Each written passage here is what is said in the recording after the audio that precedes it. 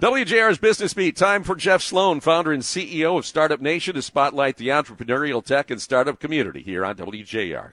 Good morning, Guy. Is the economy improving? Will 2024 be a better year to small businesses? Well, while there are signs that things may be heading in the direction indeed of an improving climate, small business owners are just not feeling it yet, and the U.S. Small Business Sentiment Index makes that clear.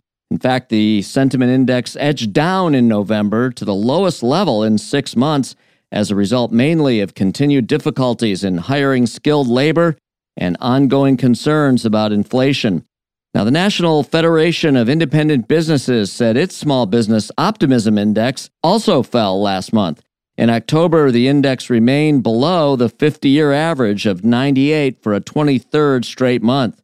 Of course, Guy, these reports and the data they reflect are indicative that small business owners, while things are beginning to improve, haven't yet felt the full impacts of those improvements and still see many challenges right in front of them as they continue to navigate their way through 2023.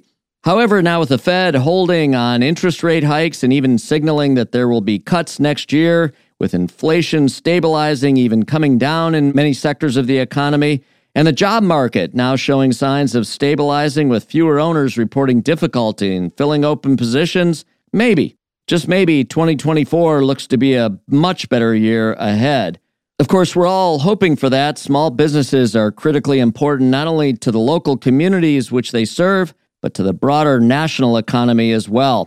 Such a critical part of the job market and the national GDP, we need our small businesses to be thriving.